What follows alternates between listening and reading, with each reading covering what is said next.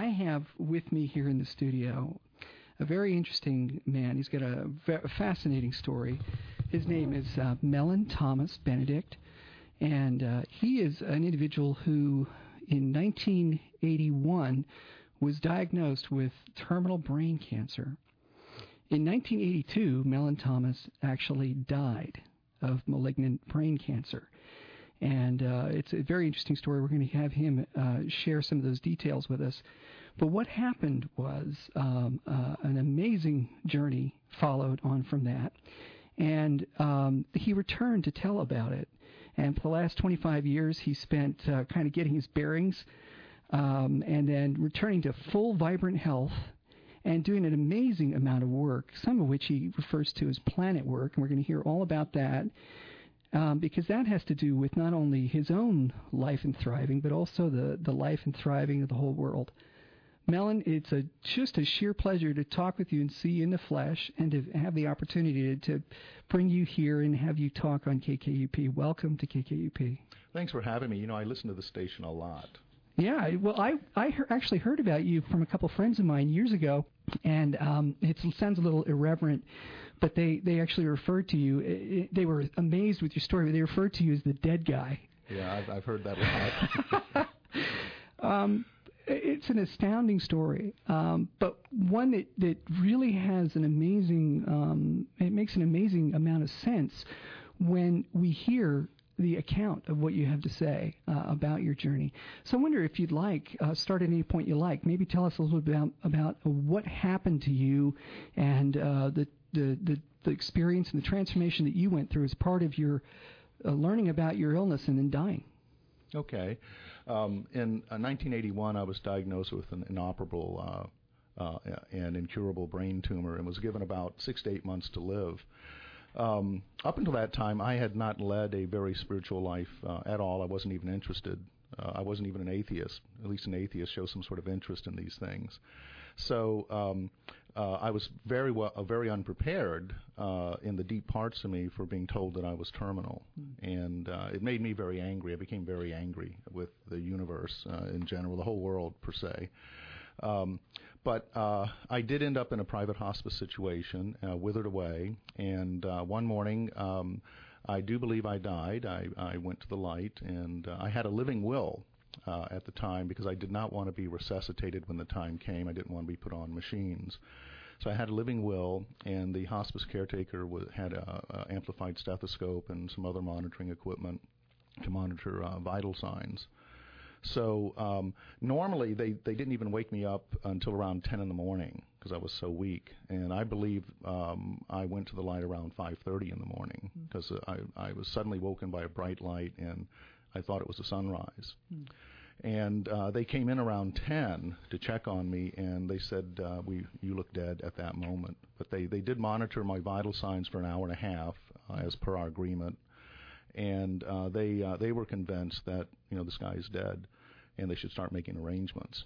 And shortly thereafter, they heard a sound in my room and found me lying on the floor, whispering. And my caretaker put her ear to my lips, and she said, all I was saying was, "I love my life. I love my life."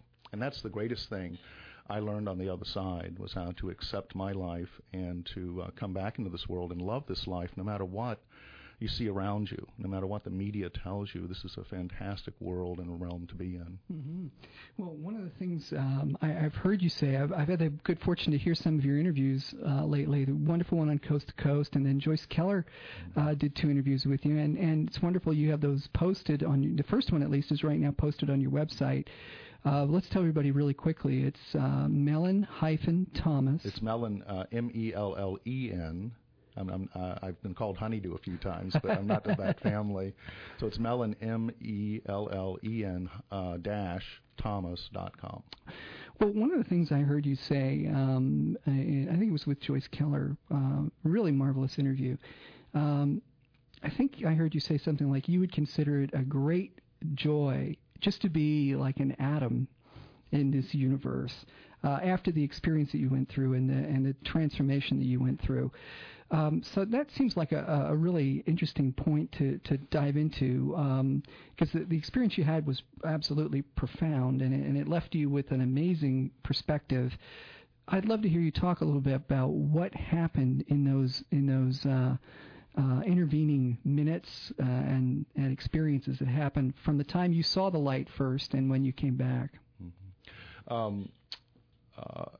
It took a while to get to the light because I was encompassed by a lot of darkness, and I had a life review begin immediately, and it was like all around me, 360 degrees, and it began with the moment of my death and went all the way back into prenatal. And I got to see my whole life, as many near-deathers can explain. But I got to see my whole life from not only my perspective, but from everyone else's perspective, which is fascinating, how we're all that connected. Mm-hmm. And I saw how many times that people had tried to help me, and I wouldn't take the help, or people had loved me, and I didn't know what love was because of my life. And all the times I'd not been accepting of all the goodness in this world. In fact, I had a very bad attitude about this world when I died. I really believed humans were a cancer on the planet, and we're going to wipe out the planet either with nuclear weapons or overgrazing in my lifetime. And guess what? I began thinking humans were a cancer, and I got brain cancer. So that was a revelation that I didn't understand until my life review. But so I had a very bad attitude about a lot of things, really. A negative attitude, I should say, about the future of the world and the nature of humanity. And oddly enough, when my life review did end, and I was heading towards the light, and there's a lot of details in between that you can read on the website. But when I got to the light, I was shocked by the light and the feeling of the light. And like I guess any good atheist or non-believer, I said, "Oh my God, are you God?" It really was quite amazing experience. And the one thing that happened in my experience that's been documented by PMH Atwater and Ken Ring and other writers is that I'm the first known near-deather to actually stop the event and become interactive with it. Wow. And I can't tell you, it was no thought process. It came to me that this is just as interactive as life. And so I asked the light, can I just stay here for a while and ask questions? And the light said, no problem. So I asked every question I could possibly ask and got the answers to my satisfaction. Now, that doesn't mean I know everything by any means, because I think each and every one of us carry a different set of questions for the universe, which is brilliant. Yeah. But one of my questions was, why is humanity so dark and doomed? Why is there no future for humanity? And at that moment, the light turned into a mandala. And each phase of the mandala was a human soul. And I was taken into that. And I was allowed to look into every human soul, it seemed like. And to my astonishment, I could not find darkness or evil. It did not exist there in the pure human soul. And that's something that no one can ever take away from you, and it's something you can't possibly mess up. It's amazing. And so at that moment, I fell in love with humanity. It was an amazing experience to fall back in love with humanity. I'd never loved this world before that. Well, you had, let's see, I had a question that just popped in my mind. You also had an experience of what we would refer to as past experiences, past lives when you were in there as well. You had would you say that you had a glimpse of that, or a really full recollection of other experiences besides this life? Well, before I had my near-death experience, I really never really heard the word metaphysics. I'd never heard the word NDE. I'd never heard the word hospice before I ended up in the situation. I wasn't interested, frankly. So repeat that question one more time, because I could get a little spacey sometimes. That's fine. I remember you recounting that you saw other experiences, reincarnation, other lives. Because I start tripping out on this, so it's good to keep me focused. Yeah. One thing did come up, though. I did ask about reincarnation. Because in my hospice situation, there was one book there on world religions, and I sort of looked through it while I was there. And I didn't think it made any sense at all. But I did ask that question. I said, is reincarnation for real? And the light said, yes, more than you imagine. And isn't it interesting that almost everyone on Earth in some way or another believes in some form of reincarnation. So there must be something to it. So. Yeah. So I asked, what I kept asking the light was, because humans are very metaphorical beings. We live in our metaphors more than we live in actual reality. We live in what we perceive we think the world is. So I was suddenly aware of this, and I kept asking the light to pull the veil. Let me see what this metaphor means. Let me see what that metaphor means. And I said, really explain to me what reincarnation really is then. And I was at that time shown that, and forgive me for saying this, but the spiritual explanations of reincarnation are rather flimsy. They're philosophical, basically. But I was shown by the light that the actual physics of reincarnation, that it is more real than you even imagine. It's more real than the best metaphysical explanation of it, actually. And I was shown the mechanics of reincarnation, how it works on several redundant levels. It's not just, we just don't reincarnate in one form. We have many forms that we reincarnate in. Is it possible then that we also have the different manifestations of the same experience, same soul maybe on the earth at the same time? Does that occur? Did you perceive anything like that? Yes, it's very true. We're all the same being, and we're about to wake up to this. In fact, one of the biggest things I learned on the other side was the Gaia concept, the GAIA. The universe and the solar system and the planet as a living system. Yes, we're all a part of this living system. So every human on the planet is a part of a larger, living, incredible system. It's a life form that's beyond a lot of people's imagination at this point. But you just have to be the flea that jumps off the elephant and looks back and see you were part of a living life form. And in that, every human is connected directly to every other human and every plant and insect and piece of bacteria on this planet.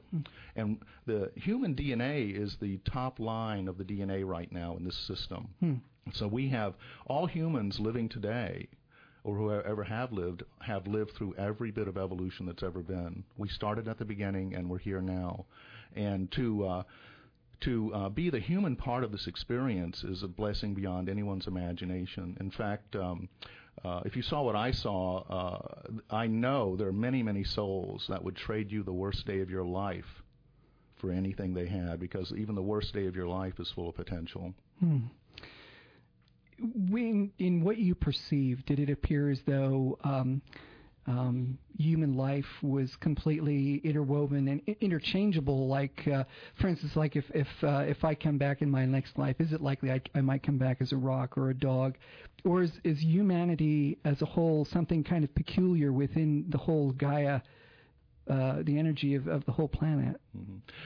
What I saw, from what I saw, was it's very difficult to go back because the universe wants to go on forward. Okay. I believe there probably have been metaphysician shamans that could do things like that. It's probably technically possible, but for the most part, the first part of reincarnation is biological reincarnation. It supersedes everything. It keeps everything moving. And once you've made it to a human, you've made it into what's called a discrete form of consciousness, because we're the only ones that really name each other. In fact, we name everything. So once you've worked your way up to the human form, you're entering into an individual identity in the whole, which is amazing, because everything else around us are group souls. And the humans are part of the group soul, but we have an individual identity, which is an incredible blessing once you get a grip on it. Yeah. Well, I've heard it said too that human souls are something like a seed of God. That eventually we become even more than our individual selves. We have the potential to become God or become a companion of the Creator. What would you reflect from your experience that has to do with that fuller potential that we might grow into? I think we're already there. It's just a matter of realizing it. Because when I asked the light, are you God? The answer I got was, who or what is not God already? And when I got the pictures in my head, it meant that if I were going to answer that question for you, I would have to name every single thing in the universe, and that would be a very long conversation. Yeah. Well, it is fascinating what you say about the observation that other species are kind of like a group energy or group soul, and so they're much more a manifestation of that in group consciousness. And you can see that, it seems like, more with insects. I'm thinking also of fish. The way they they live and travel Trees. together. Trees as well. Yeah. That's fascinating. I'm curious what you might have perceived of life forms that seem to be much more ancient than humans. For instance, stars. I mean, to me, in some of my experiences, they're living, conscious beings. Stars. Mm-hmm. Did you see anything or perceive anything of the life of the greater cosmos, maybe like stars? What did they seem like? Yes, I asked a lot about that sort of thing because I'm more that oriented than philosophical, and I was shown that the period that's called the star period, when the first stars evolved, is not that old in the universe. Most of the universe is pre-star time from the Big Bang. So there was there was a tremendous amount of time before there was even light. And then the first stars was the first light in the universe. And stars are incredible, you can call them beings, life forms, solar structures, whatever you want to call them, but they are regenerative, they die and they're reborn, and in fact they keep creating more and more of the universe. And it's an incredible life form to understand, but from the Gaia point of view, you have to understand that there's also no judgment there. So one star may eat another star, and one galaxy may collide into another galaxy. This happens all the time, in fact. There's no good or evil in that. It is a universal process that keeps everything enriched, actually. I saw that there must be room in the universe for free radical activity and for accidents. Some people say there are no accidents, but that's a trick of the mind. The human mind, as I was shown, is a very reflective part of our being that's usually right now caught up in hindsight. It can make sense of anything, and that can be a trick. Yeah. In my book that I'm writing, I call it the Rorschach universe. You know, the Rorschach ink blots, where everybody can look at them and see something different. Well, that's the same thing about looking out at the universe. And our mind will try to make sense of anything, whether it makes sense or not. And so you've kind of got to be aware of that. I'm reflecting also on something that you mentioned that's related, that you recognized that we're part of not only the life of the Earth, but also the life of our star. It's kind of like, I forget exactly you referred to it, the Earth solar matrix or something like that. Our solar system is our local cosmic body. If you want to see what you really look like, look at one of those pictures of the entire solar system. Yes. Because that's your local cosmic body, and it's all interactive. And then you also recognize, and it's interesting, I'm really blown away by the ancient Mayan perspective, which tells us that we are part of the life of this world is part of the life also of the galaxy, and that it's all connected. And when we stand back and look at that, as much as we can see, that it's a whole, and that even the energetic structure of our world and our sun and the galaxy all have a semblance, and our own energetic structure, as much as we understand it, again, like you just said, bears a resemblance. That there's this the word that I've heard used for it is a holon, or you could just, like the Greek word atomos. It's like a unit. There's a unit, a cohesive unit, and that structure exists at our own energetic body, and the planet, and then the galaxy, or the solar system first, and then the galaxy. So I'm wondering what you saw as well about how the whole thing hangs together, just maybe at the level of the solar system and then the galaxy. There's a relationship there, I'm imagining you perceived. Yes, what's interesting is that humans in our particular form of life are midpoints. We're in the middle of all this. And it's like if you look out at the universe, every atom is in fact the center of the universe. Every galaxy you look at from Earth, you seem to be the center of the universe. So everything is connected in that very, very deeply. And when I was on the other side, I was told, this is when I knew I'd be coming back, I was told to look up Baxter, was the name I got, Baxter. And about 2 or 3 years after my near-death experience, I ran into a man named Cleve Baxter, the man who discovered plants have feelings in the 60s. I was just absolutely fascinated by what he has had to say. Go ahead, please tell me. I was told on the other side to look him up because he had made one of the most important discoveries of all human history, and surpassing Newton in many cases. And his discovery is what he calls primary perception. Yeah. And he has done elegant experiments his entire life, and he lives in San Diego to this day. Elegant experiments showing and explaining the holographic universe, how everything in the universe, everything from the smallest atom to the largest structure, including us, is connected intimately and can communicate without a time lag. And he's one of the first to really postulate and prove there are realms beyond the speed of light. In fact, the speed of light's too slow to do most anything, especially explore the universe. You'll never get there at the speed of light. Yeah. But he is another book written about him was The Secret Life of Your Cells, which is fascinating. And now he's finally put out his own book, which is called Primary Perception. Okay. And his website's primaryperception.com. Yes. But once you understand primary perception, you begin to understand superstrings. You begin to understand so many things, the holographic universe, how shamans are actually, it's for real. You can talk to plants. You can even talk to stones.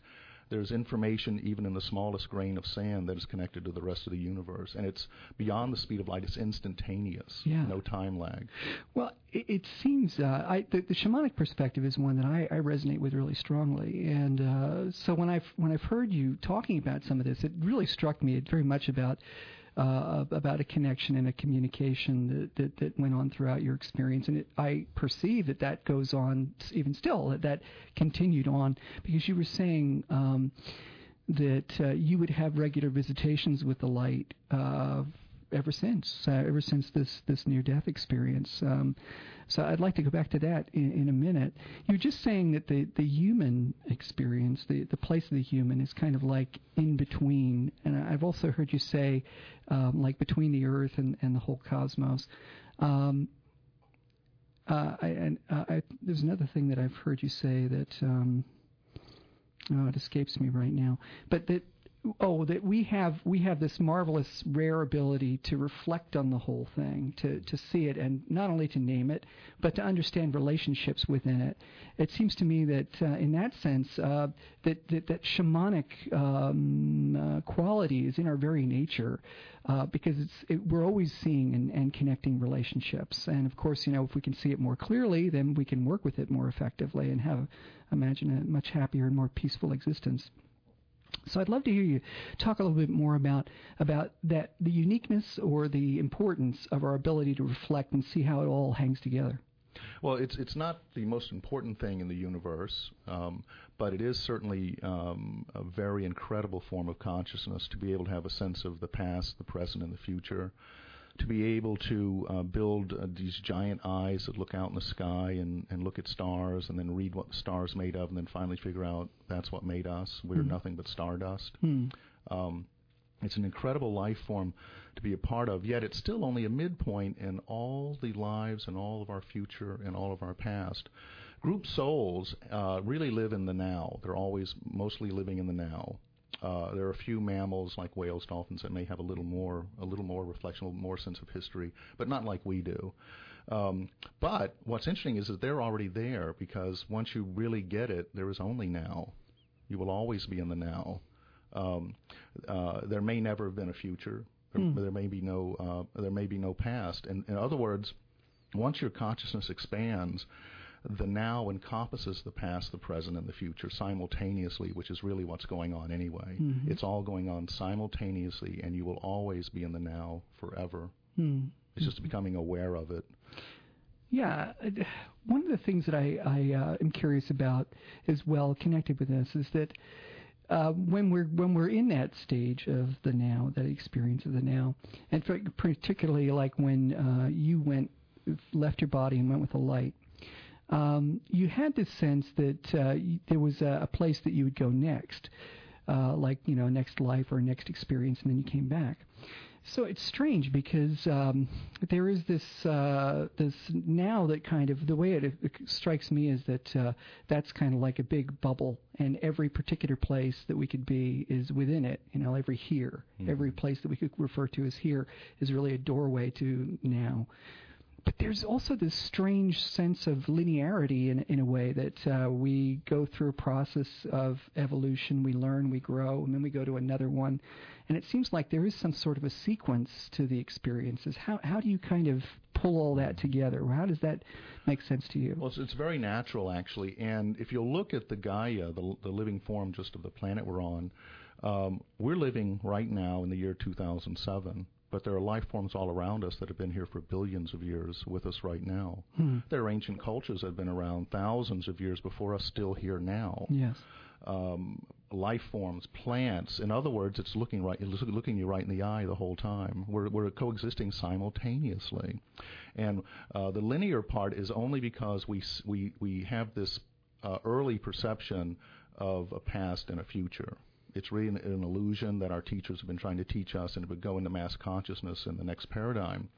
Animals, plants, bacteria are there. They've always been there, and that includes everything from the Big Bang to this present moment and anything you might call the future. The other interesting thing I learned is that, and this is fascinating for people who want to use their consciousness in a dynamic way, and that is just as most people will believe that in the present moment you can change your mind, change your life, and go in any direction. Mm-hmm. You could change your mind today and become a doctor. You could become a painter.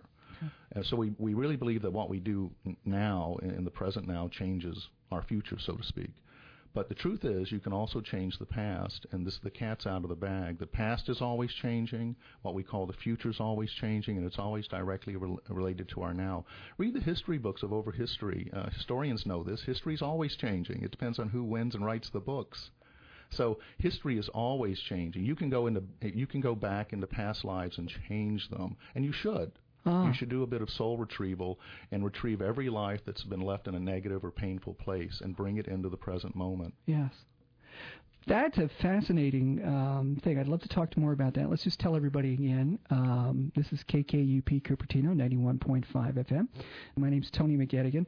I'm the host of Vibrational Voyage, which you can normally hear on Tuesday nights at 11 p.m., and also I host with Josh Discovery. But I have the great pleasure of speaking with Mellen-Thomas Benedict, who's sharing with us his experiences of going to the light, literally dying from malignant brain cancer, and then coming back. And he was just sharing his perspectives on how the eternal it really is everything and how we're connected with it. Let's tell everybody your website again so they can find more information. I'm sure there's a lot of people who are listening who'd like to go to your website if they haven't known about it before. Go ahead and tell them. Okay, it's www.Mellen, Thomas.com. Very good. Are you doing okay right now? Do we need a little break, or are you're fine right now? We'll need a break in a little bit. All right. If we break near the top of the hour, would that be okay with you guys? Okay. Well, that sounds good. We'll take a little break right at the top. If you just joined us, I think you may find this fascinating, and we will be archiving this show. I'm sure you'll be able to find it at Mellen's website, Mellen-Thomas.com. That's Mellen Thomas.com. And I'll also have it on my website, which is ncrising.com, short for newconsciousrising.com, ncrising.com. We were just about to talk about how you can heal and work on the past.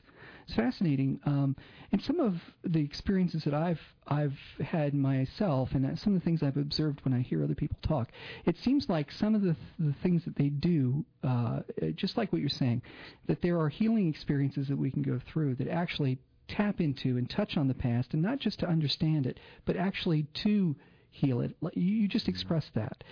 To me, this is absolutely fascinating because it seems so often, maybe I guess it's just an old paradigm idea, that we're dictated by the past, or we're captive or slaves to what has come before and whatever trauma exists within us. And we're just starting to get a sense of that we can be free of our trauma.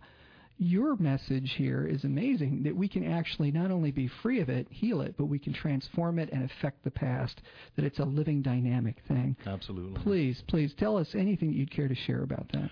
It's the interesting thing is that you shouldn't leave any part of yourself in pain or lost, and certain books like Soul Retrieval and others can give you very good techniques to do this. I've been through the process myself. I have done hypnotic past life regression for many years, and with others and myself, I found it a very good medium to help heal people. You should bring everything into the present. And so if you go into a past life and it's been painful or traumatic, go rescue that self. That self will recognize you. and that you can bring that self into the safe harbor of the present with you. And once you've done this work a while, it doesn't take long for some people. For some people, it could take years, depending on how you process. But once you've done that, you become whole again. And we're all, because of our incarnational experiences and because of everything that's happened, by this time in what we call history, we've become rather fragmented. And it's amazing that when you do past life regression, soul retrieval, you peel the onion, and you'll find out that most of the stuff you're carrying around is not even your stuff. It's baggage you picked up somewhere else, from the family stories, from books you've read. But to get down to the pearl essence of your soul and to discover the essence of your soul and then to make that whole again, never leave a part of yourself stranded anywhere in the past or the future or the present. It's interactive. There's so much you can do once you get over the fear of death or the fear of being disconnected, which will never happen. You will never experience death, and you'll never be disconnected. So it behooves you to go ahead and get a handle on it. Sooner the better. It's just an absolutely fascinating thing to hear you talk about, and yet I'm always in awe when I see about how the level of general awareness about such things has been on the rise.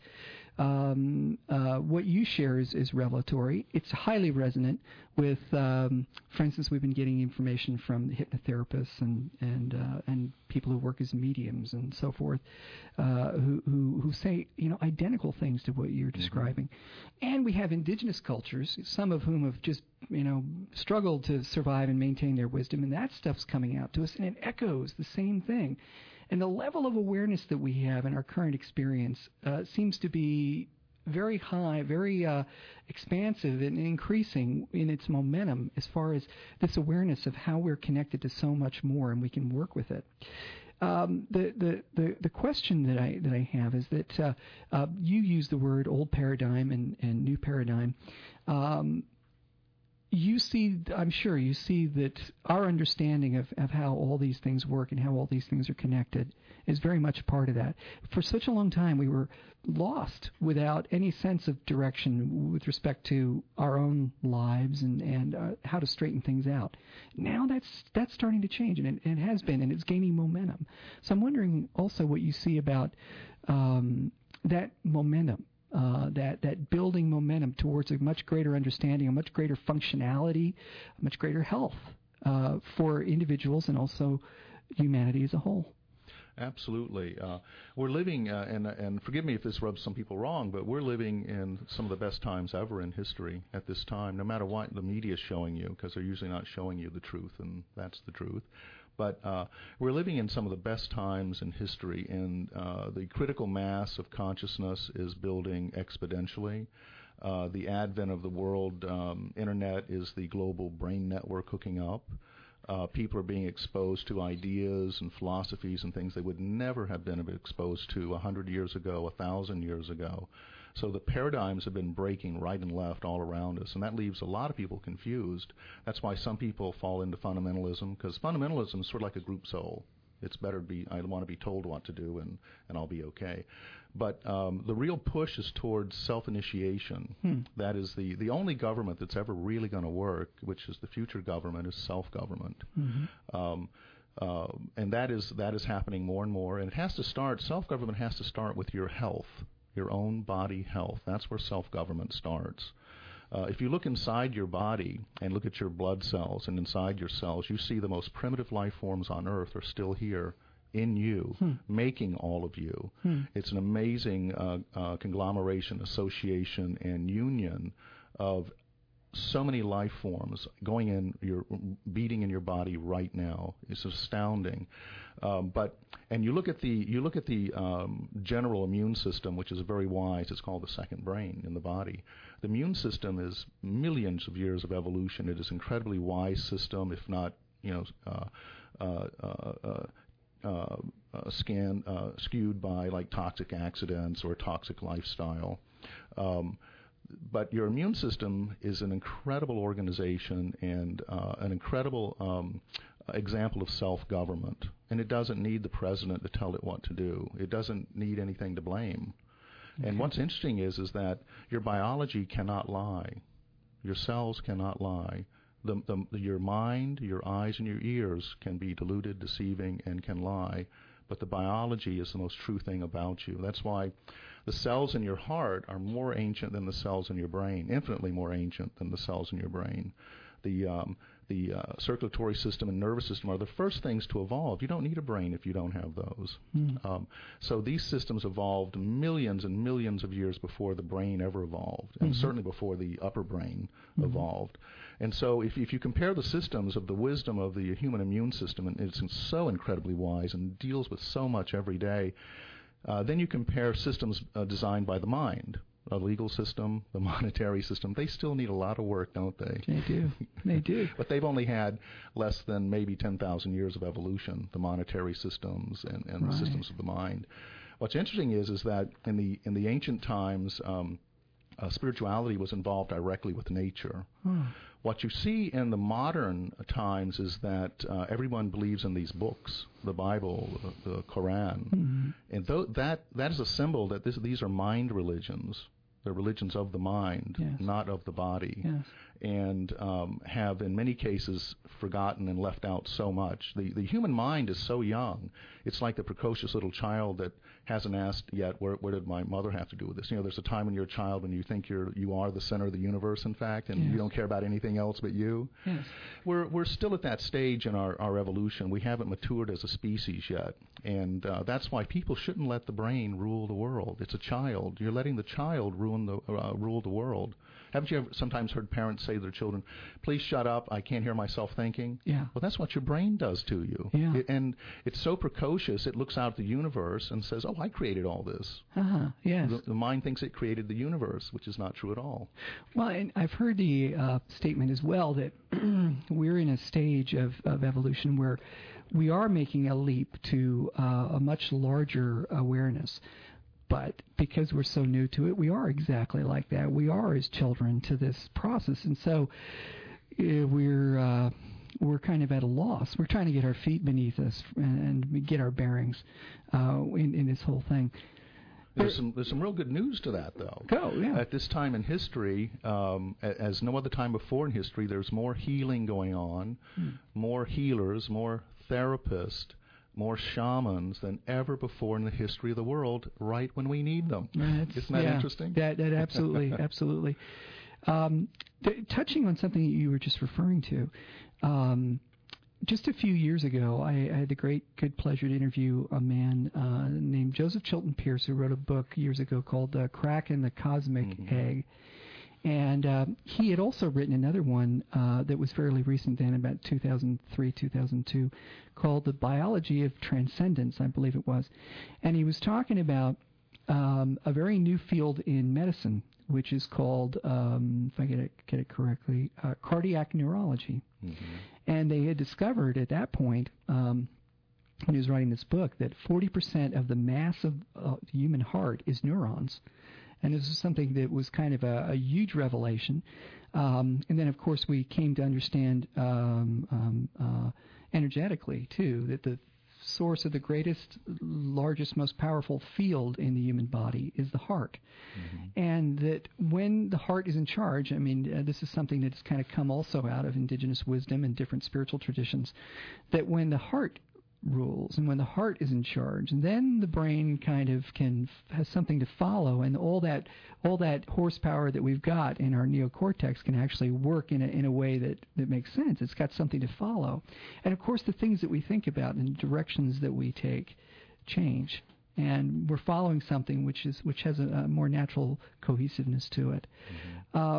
So I'm wondering if you've had any reflections on that. I'm sure in your own experience there must be more that you might reflect about how that focus of energy is really at the center of our being in our hearts, and the benefit of paying attention to that, and perhaps some things for how we can best pay attention to that. That's fascinating because the heart's electromagnetic field mimics and looks just like the Earth's electromagnetic field, of which we come from. And like I said earlier, the cells in your heart are infinitely more ancient than the cells in your brain. So there is great wisdom in the heart. The mind religions, all the religions that believe that you should fight and kill over a book, basically, have left that part out, because that's what a young mind does. It separates itself from the whole by thinking it's the center of the universe. So the mind, what I call the mind religions, the religions that, this is the book of books and there's nothing ever going to be newer or sense. And why isn't there a new Bible? Yeah. You know what I mean? I've always wondered, there must be like version 2 or something. But the heart's electromagnetic field can be tapped and used in magnificent ways. Some of the ways I was shown on the other side that I actually do in my workshops. There's a way to use your heart's electromagnetic field in a state of prayer, in a certain scalar position, to turn yourself into what I call the universal transformer. Because imagine, just as one example of what you can do with this field, psychics say they see auras. Yes. Okay, those are real emanations coming from the body. In fact, there's about 28 different wavelengths of energy leaving the human body at any time. Yes. You've ever seen yourself with a night scope? We glow in the dark, don't we? Yes, we do. So it's not unusual that certain sensitive people would see these emanations. And there's information in all these emanations. There's real information and energy. Yes. And consciousness, by the way. So imagine, now thinking of looking at auras. You're seeing someone's aura. What you're really seeing, besides some information about the person, what you're really seeing is light and life leaving you, like a light bulb. It's going. It's leaving you all the time. And if you use biophotonic cameras and other kinds of cameras, when you're low and been not fed or starved, your auric emanations are so weak, it's amazing. That's because the energy has dropped in the body to produce this life force of all these energies that we call life. So imagine, when you're seeing someone's aura, you're seeing energy leaving their body forever, like a light bulb. It doesn't come back. Well, there's a certain technique I learned on the other side called the universal transformer, which uses your heart electromagnetic field to turn your aura into an electromagnetic field. So now you're recycling your energy. You're not losing it like you used to. Whoa.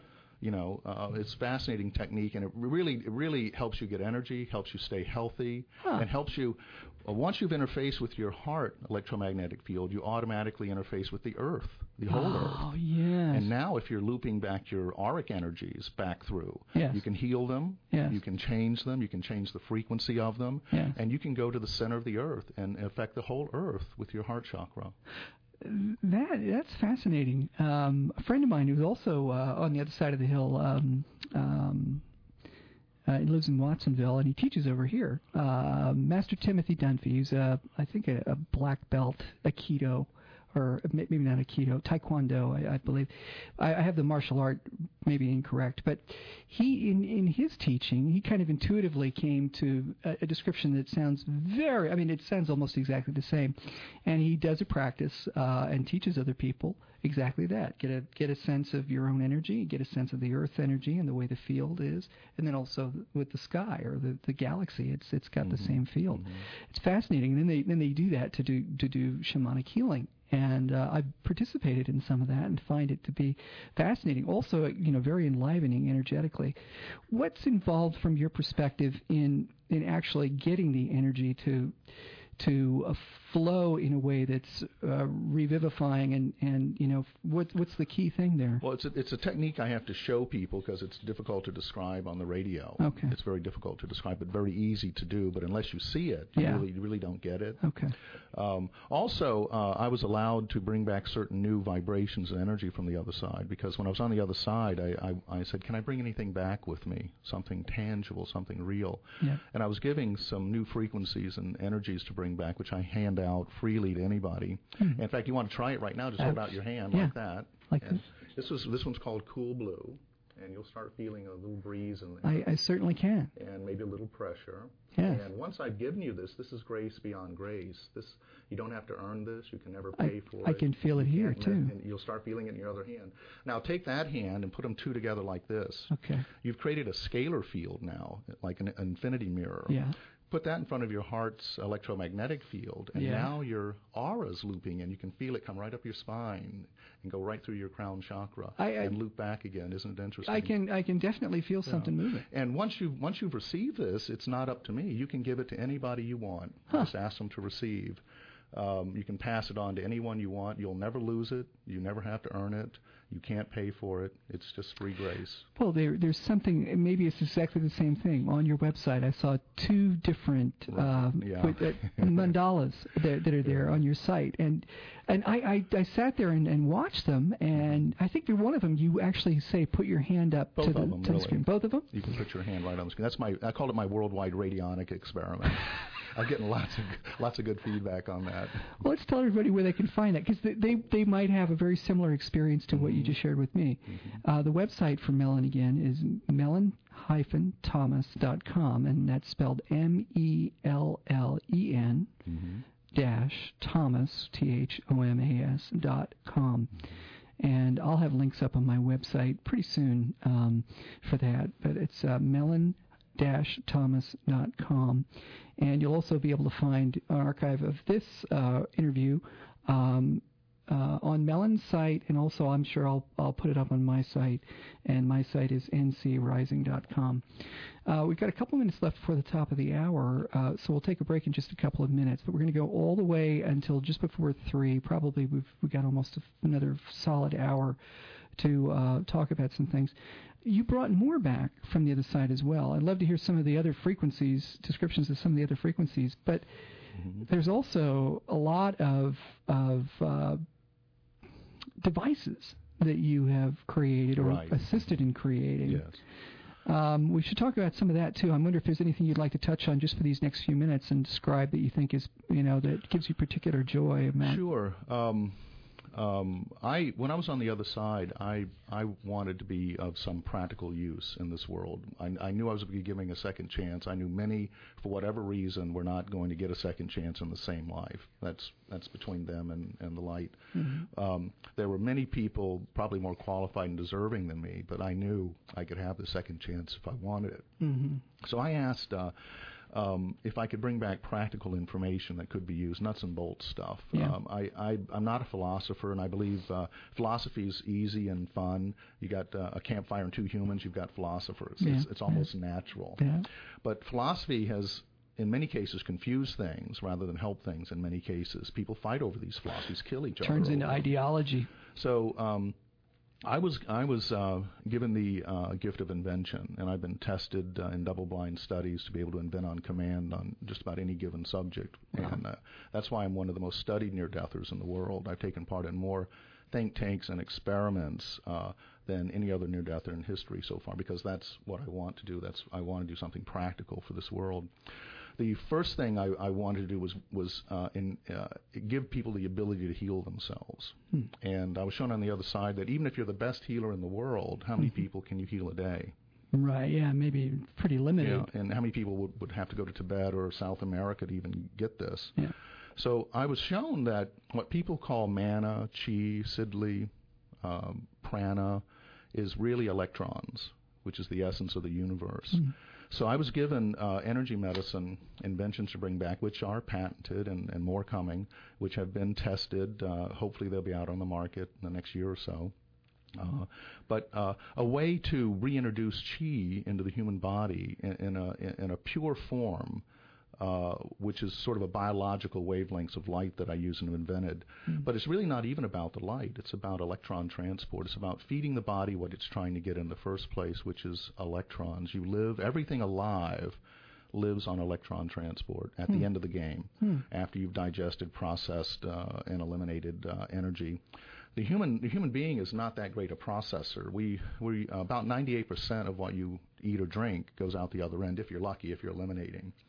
So if you're not eliminating, you become toxic. And then depending on what it is you're putting in your body, you can become toxic, like sodas, and diet sodas are horrible for human beings and consciousness. But so it took about 7 years or so to get people to listen to me, and then to get some funding for research. And by God, everything I said was true, and it worked the first time. And so you can these days get human beings to regenerate at the rate of a young person. And so the limit of human life in the future is going to be sort of up to you, but it's not about how long you live, it's about the quality of life you live. Right.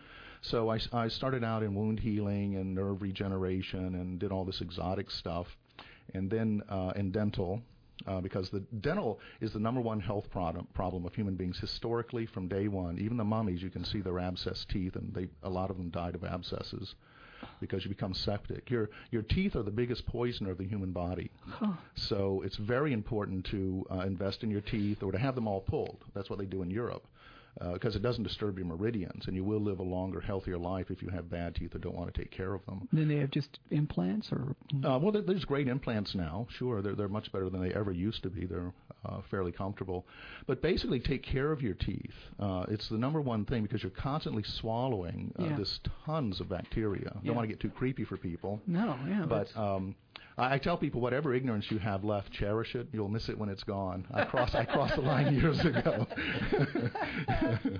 So, but the dental is the number one health problem even to this day. It's been found in the mummies all the way through.